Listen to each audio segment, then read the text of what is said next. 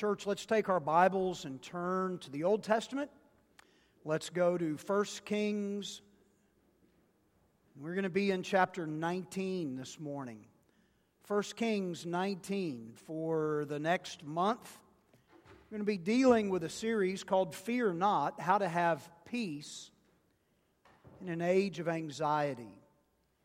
How to have peace in an age of anxiety. If you looked up the word anxiety in the dictionary, it would say that it is an emotion characterized by inner turmoil.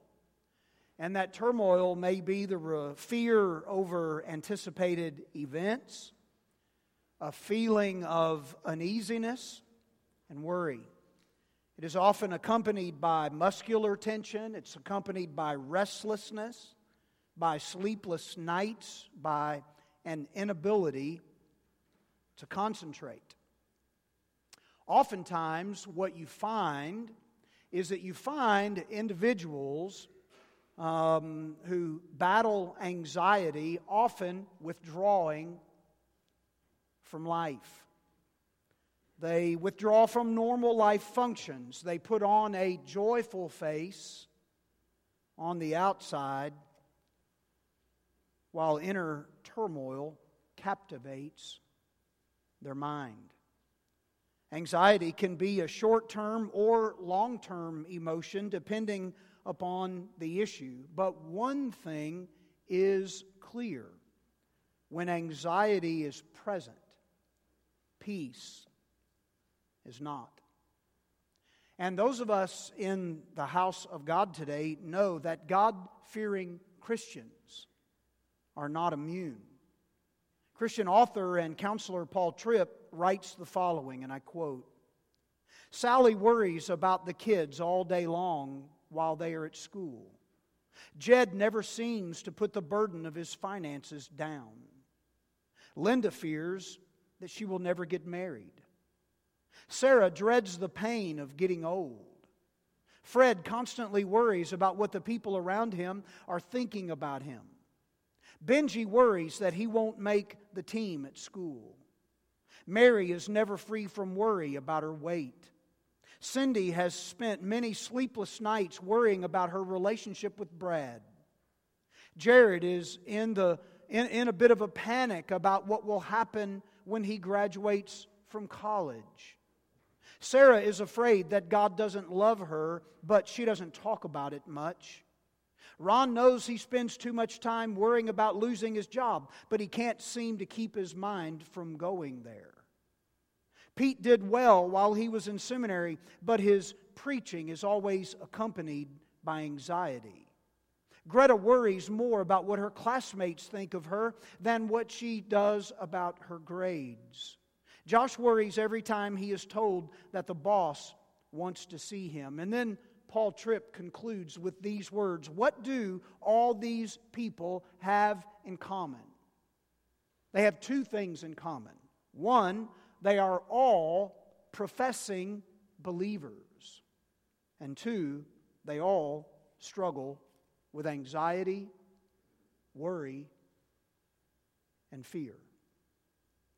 And we all have stories that we could add to the list that makes it clear in America today that we now have a new pastime. It's no longer baseball. It's anxiety, worry, fear.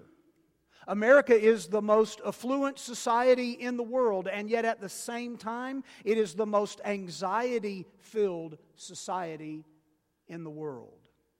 According to the National Institute of Mental Health, some 42 million Americans, over 20%, in other words, 1 out of every 5 in this place of worship, is suffering from some kind of anxiety at any given time. In fact, it accounts for 31% of all money spent on mental health care in the United States.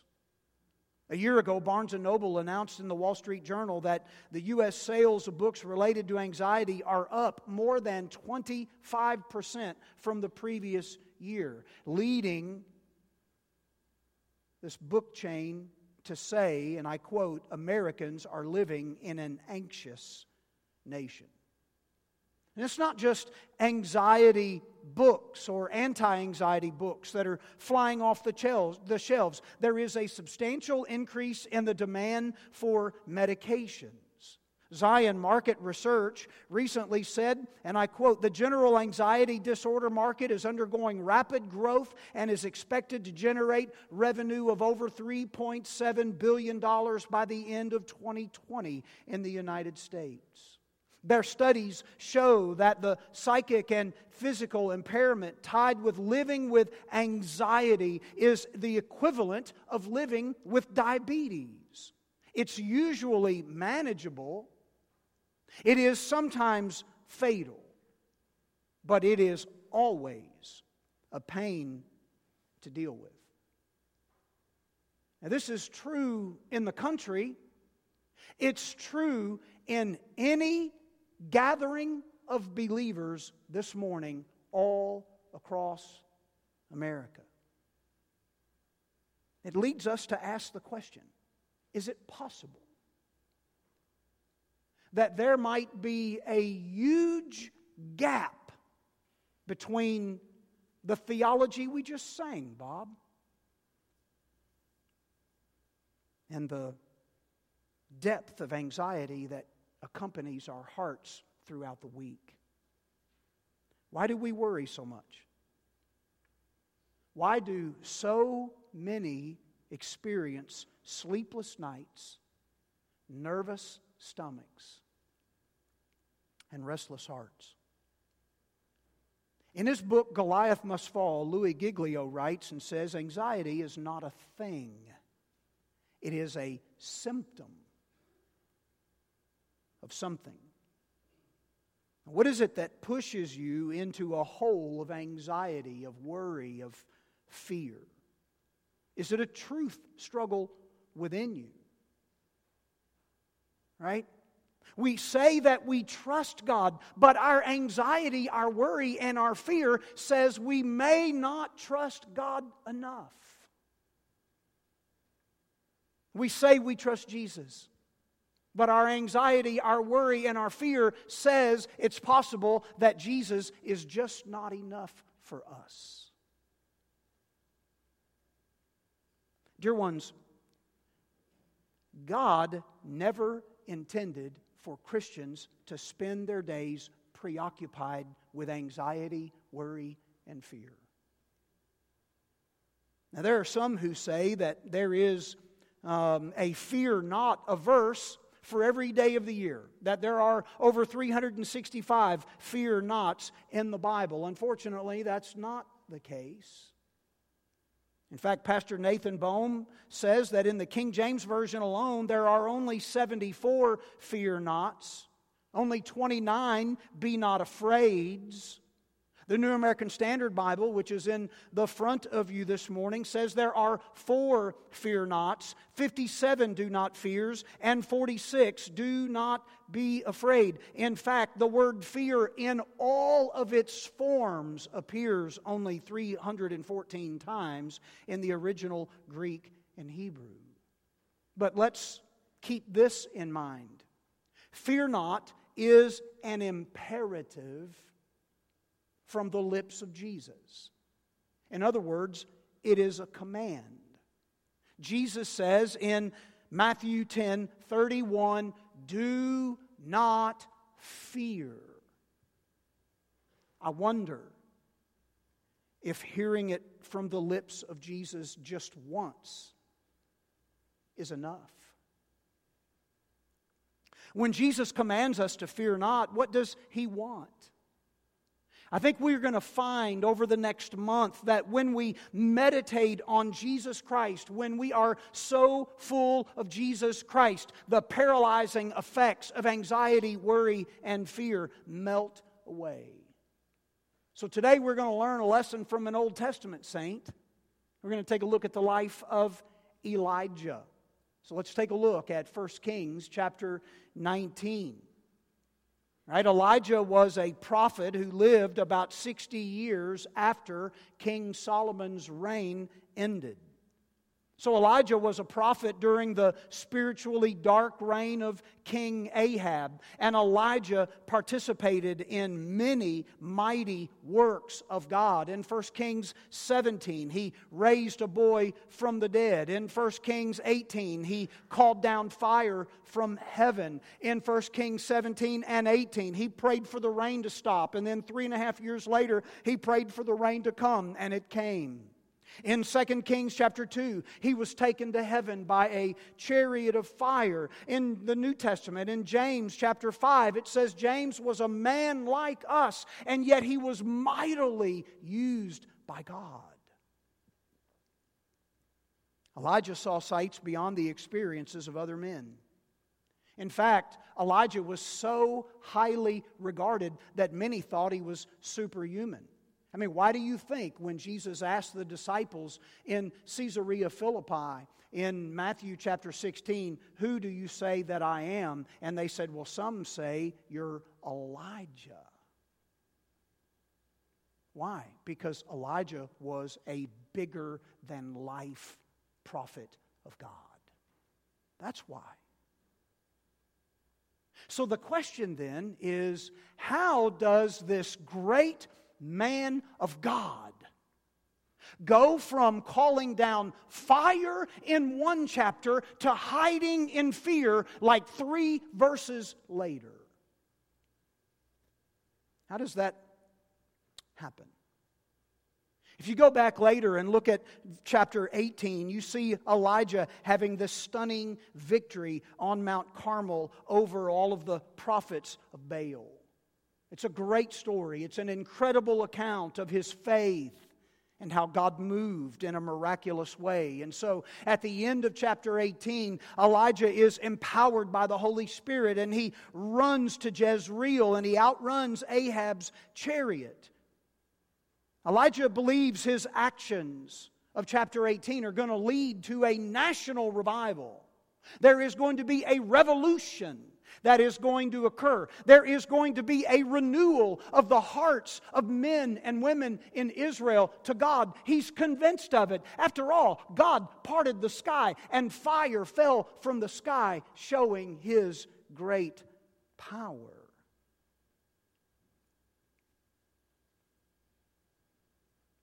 But here's what we are told. Verse 1. Ahab told Jezebel all that Elijah had done, and how he had killed all the prophets with the sword. Then Jezebel sent a messenger to Elijah, saying, "So may the gods do to me and more also, if I do not make your life as the life of one of them by this time tomorrow." Now here's the wicked witch of the west, right? Here is Jezebel. And she has not repented. She has not been removed from office. Instead, she is seated on the throne, and now she is ordering Elijah's death. And what does Elijah do in response? Now, keep in mind, this comes right on the heels of a man calling down fire from the sky to defeat 850 prophets of Baal. Right? This is a man who had called for a drought 3.5 years earlier, and now he prays for rain, and rain comes. And this is a man by the power of the Holy Spirit who can run faster than a chariot. And now, what does he do in response? Well, let's look at verse 3. And then he was afraid, and he arose and ran for his life and came to Beersheba, which belongs to Judah. And he left his servant there.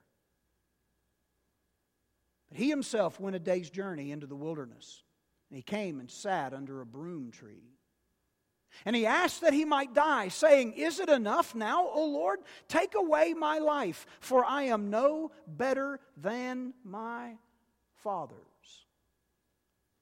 It is safe to say that Elijah's future is uncertain. Anxiety, worry, and fear have gripped his heart. And now he wants to die. What he hoped would happen did not happen. And so not only is he disappointed in the events surrounding him, he is now even disappointed in the God that sent the fire. See, he thought he knew God. He thought he knew what he could expect from God, but now he's just not sure anymore. I wonder if you have ever been there before.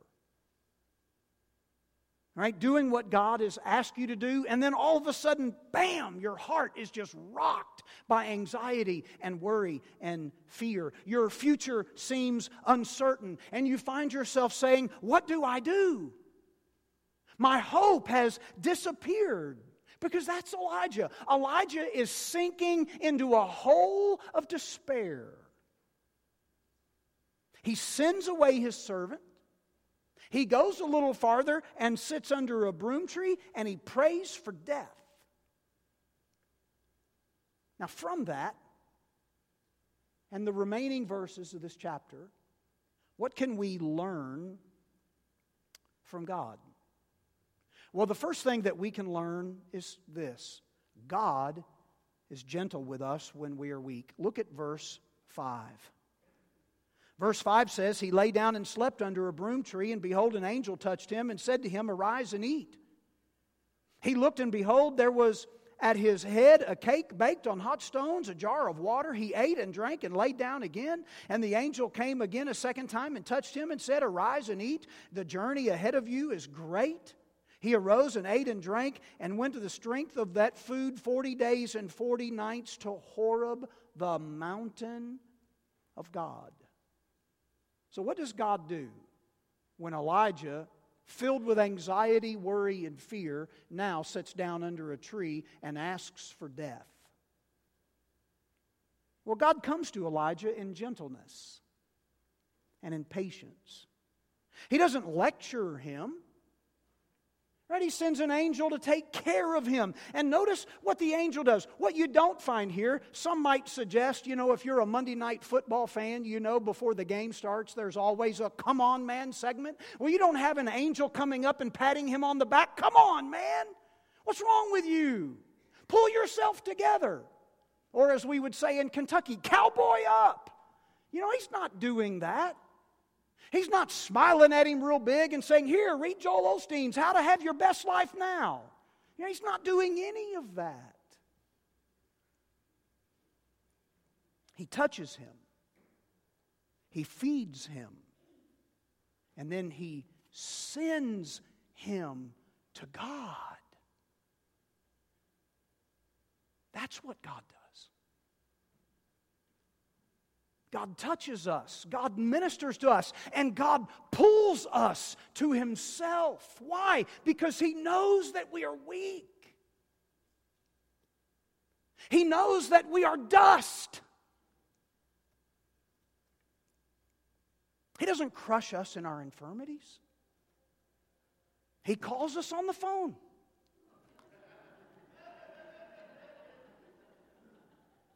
God is saying, turn it off.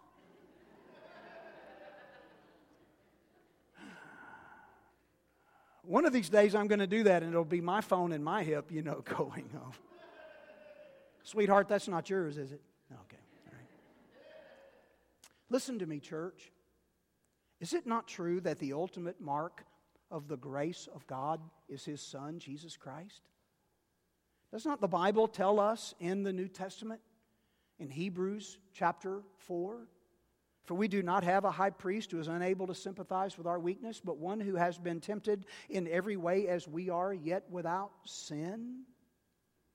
Let us then draw near with confidence to the throne of grace, that we may receive mercy and find grace to help in time of need. God is gentle with us when we are weak.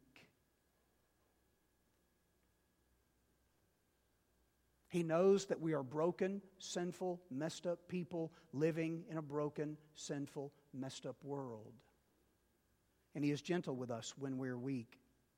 Secondly, God speaks to us in our pain. Now I want you to notice verse 9 and pay attention to these few verses. Verse 9, He came to a cave and lodged in it, and behold, the word of the Lord came to him, and he said to him, "What are you doing here, Elijah?" And he said, "I've been very jealous for the Lord, the God of hosts. For the people of Israel have forsaken your covenant, thrown down your altars, and killed your prophets with the sword. And I, even I only, am left, and they seek my life to take it away." And he said, "Go out and stand on the mount before the Lord." And behold, the Lord passed by, and a great and strong wind tore the mountains and broke in pieces the rocks before the Lord. But the Lord was not in the wind. And after the wind, an earthquake, but the Lord was not in the earthquake. And after the earthquake, a fire, but the Lord was not in the fire. And after the fire,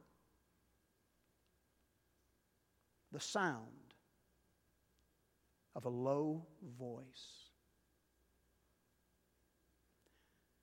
Do you know what Mount Horeb's other name is? It's Mount Sinai. It is the mountain of God. It is where God gave Moses the 10 Commandments. It is where God made a covenant with Israel. And if you go back and read that account, you see how God descended upon Mount Sinai in thunder and in earthquakes. And Elijah knew his history. He knew the stories. He knew that God was in the fire, and God was in the thunder, and God was in the earthquake, all on the very mountain that he stands now. And yet, for Elijah, God was not in any of those things. The text says he was in a low whisper.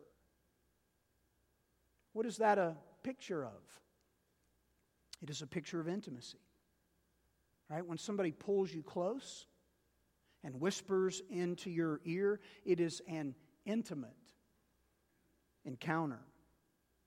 God is telling Elijah, and God is telling us, that He works in a variety of ways, that our understanding and our plans don't always line up with God's understanding and God's plans. I would confess to you today and tell you I'm an expert here.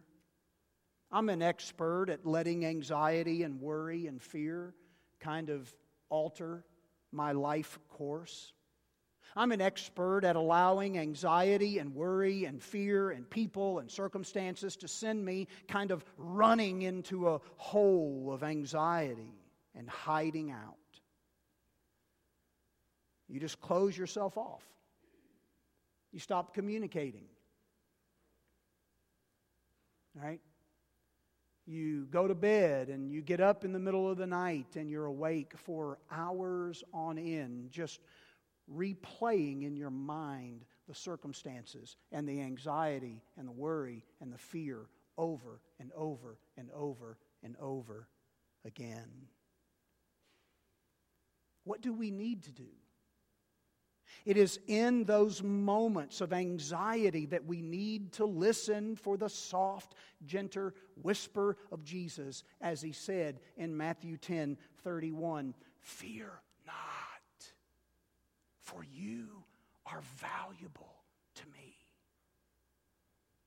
Fear not, for you are valuable to me.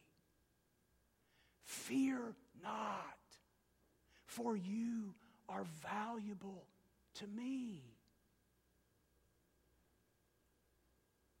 Do you hear the gentle whisper of Jesus in your spirit, in your heart?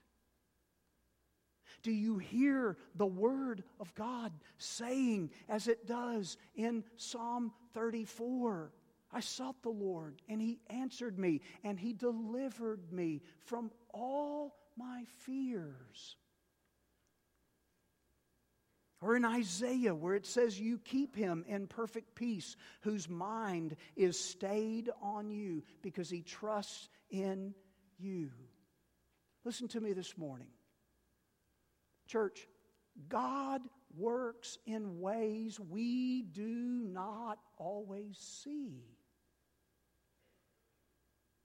You go and you read the rest of the chapter, And you will see that even after the lesson of the wind and even after the earthquake and the fire, Elijah is still afraid. He answers God the same way each time. I'm alone. Your plans have failed, and now everybody wants me dead. Look at verse 9, and in verse 13, twice God asks Elijah, what are you doing here, Elijah? What are you afraid of, Elijah? God's not asking him because he doesn't know. God wants Elijah to speak. What are you doing here, Elijah? Why are you afraid? And both times, in verse 10 and in verse 14, Elijah responds the same way. Elijah makes this mistake that so many of us make when we are dealing with anxiety, when we're dealing with worry, when we're afraid about the future and what may come. You see, we too think we see everything God is doing, but we don't.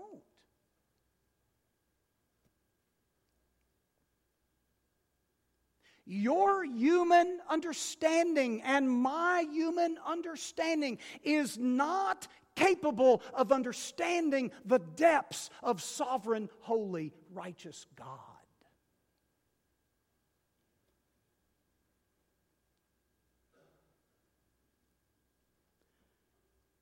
The text says in verse 10 and in verse 14, as Elijah responds to God, I have been very jealous for the Lord, the God of hosts. Well, that's true. For the people of Israel have forsaken your covenant. They've thrown down your altars. Well, that's true. They did. They turned to false gods. Elijah says they've killed your prophets with the sword. That's true. They did. And then he says, and even I only am left, and they seek my life to take it away. Now, wait a minute. That is false. God has 7,000 in Israel that Elijah doesn't even know about.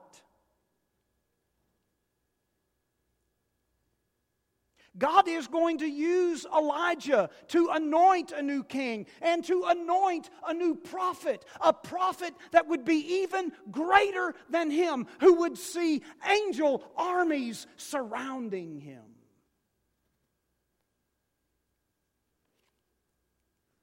Elijah could not see all that God is doing. And oftentimes, in the circumstances of your life and mine, particularly those that cause anxiety and worry and fear, we do not see it either. That God is working in bigger ways than we can see. He is working in more ways than we can imagine. God is saying to Elijah, Elijah, you feel like your efforts have failed. Elijah, you feel like I've abandoned you. Well, your efforts have not failed, Elijah. And I have not abandoned you, Elijah. How do we know that? Well, here's how we know. Take your Bibles and we'll conclude with this. Go to Matthew. Go to the New Testament. And go to Matthew chapter 17.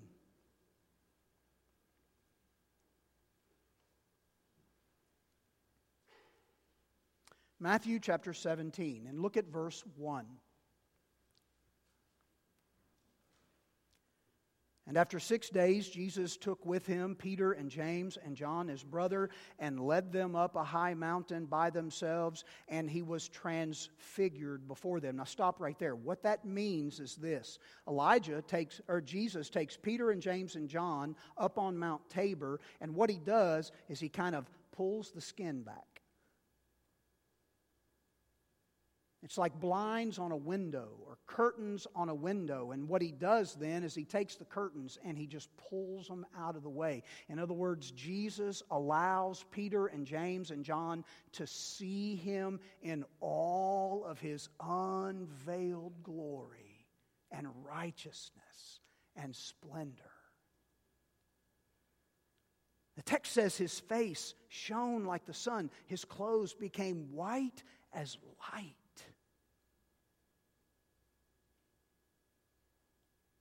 And behold, there appeared to them Moses and Elijah talking with him. Why Moses and Elijah? Could it be that Jesus is helping us to understand that He is the fulfillment of the law that Moses gave us? Could it be that Jesus is saying to Peter and James and John, hey, I am the great prophet and priest and king, greater than the prophets of old?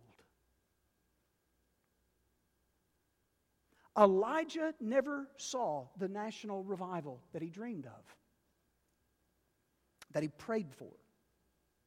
But God had an even greater purpose, because 900 years after Elijah lived, God sent the ultimate prophet, the ultimate priest, the ultimate king, the Lord Jesus Himself. God allowed Elijah to see Jesus, right? The one who would overthrow sin and death. The reason we cling to our faith when our plans come crashing down around us is one day too we will see Jesus Christ. And in those days when anxiety and fear overtake us, we remind ourselves that Jesus Christ has conquered sin. Jesus Christ has conquered death. Jesus Christ is enough for me. Is Jesus enough? Is Jesus enough? Is Jesus enough? Put your Bibles down. I want you to do something for me. I want you to grab something you haven't grabbed in a long time. I want you to grab a hymn book in front of you. It looks like this, by the way. I want you to turn to page, I believe it is page 94. And we'll stop here. One of the things that I love to do when I'm reading, and whether it's in my devotional life or even when I'm preparing a sermon, I love to read. I love to read the hymns. I love to read songs that I believe God, has put in the hearts of people, whether they're old or new. I just enjoy reading them. I enjoy what you come across. And I came across this week this song. I don't know that I've ever heard it sung, by John Newton, by the way. And I just want you to notice a little bit of what he says. Look at verse 1. How sweet the name of Jesus sounds in a believer's ear. It soothes his sorrows, heals his wounds, and drives away what? His fear. It makes the wounded spirit whole. It calms the troubled breast. 'Tis manna to the hungry soul, and to the weary, rest. We're down to verse 4. Jesus, my shepherd, brother, friend, my prophet, priest, and king, my Lord, my life, my way, my end, accept the praise I bring. And then the last stanza. Till then I would thy love proclaim with every fleeting breath, and may the music of thy name refresh my soul in death.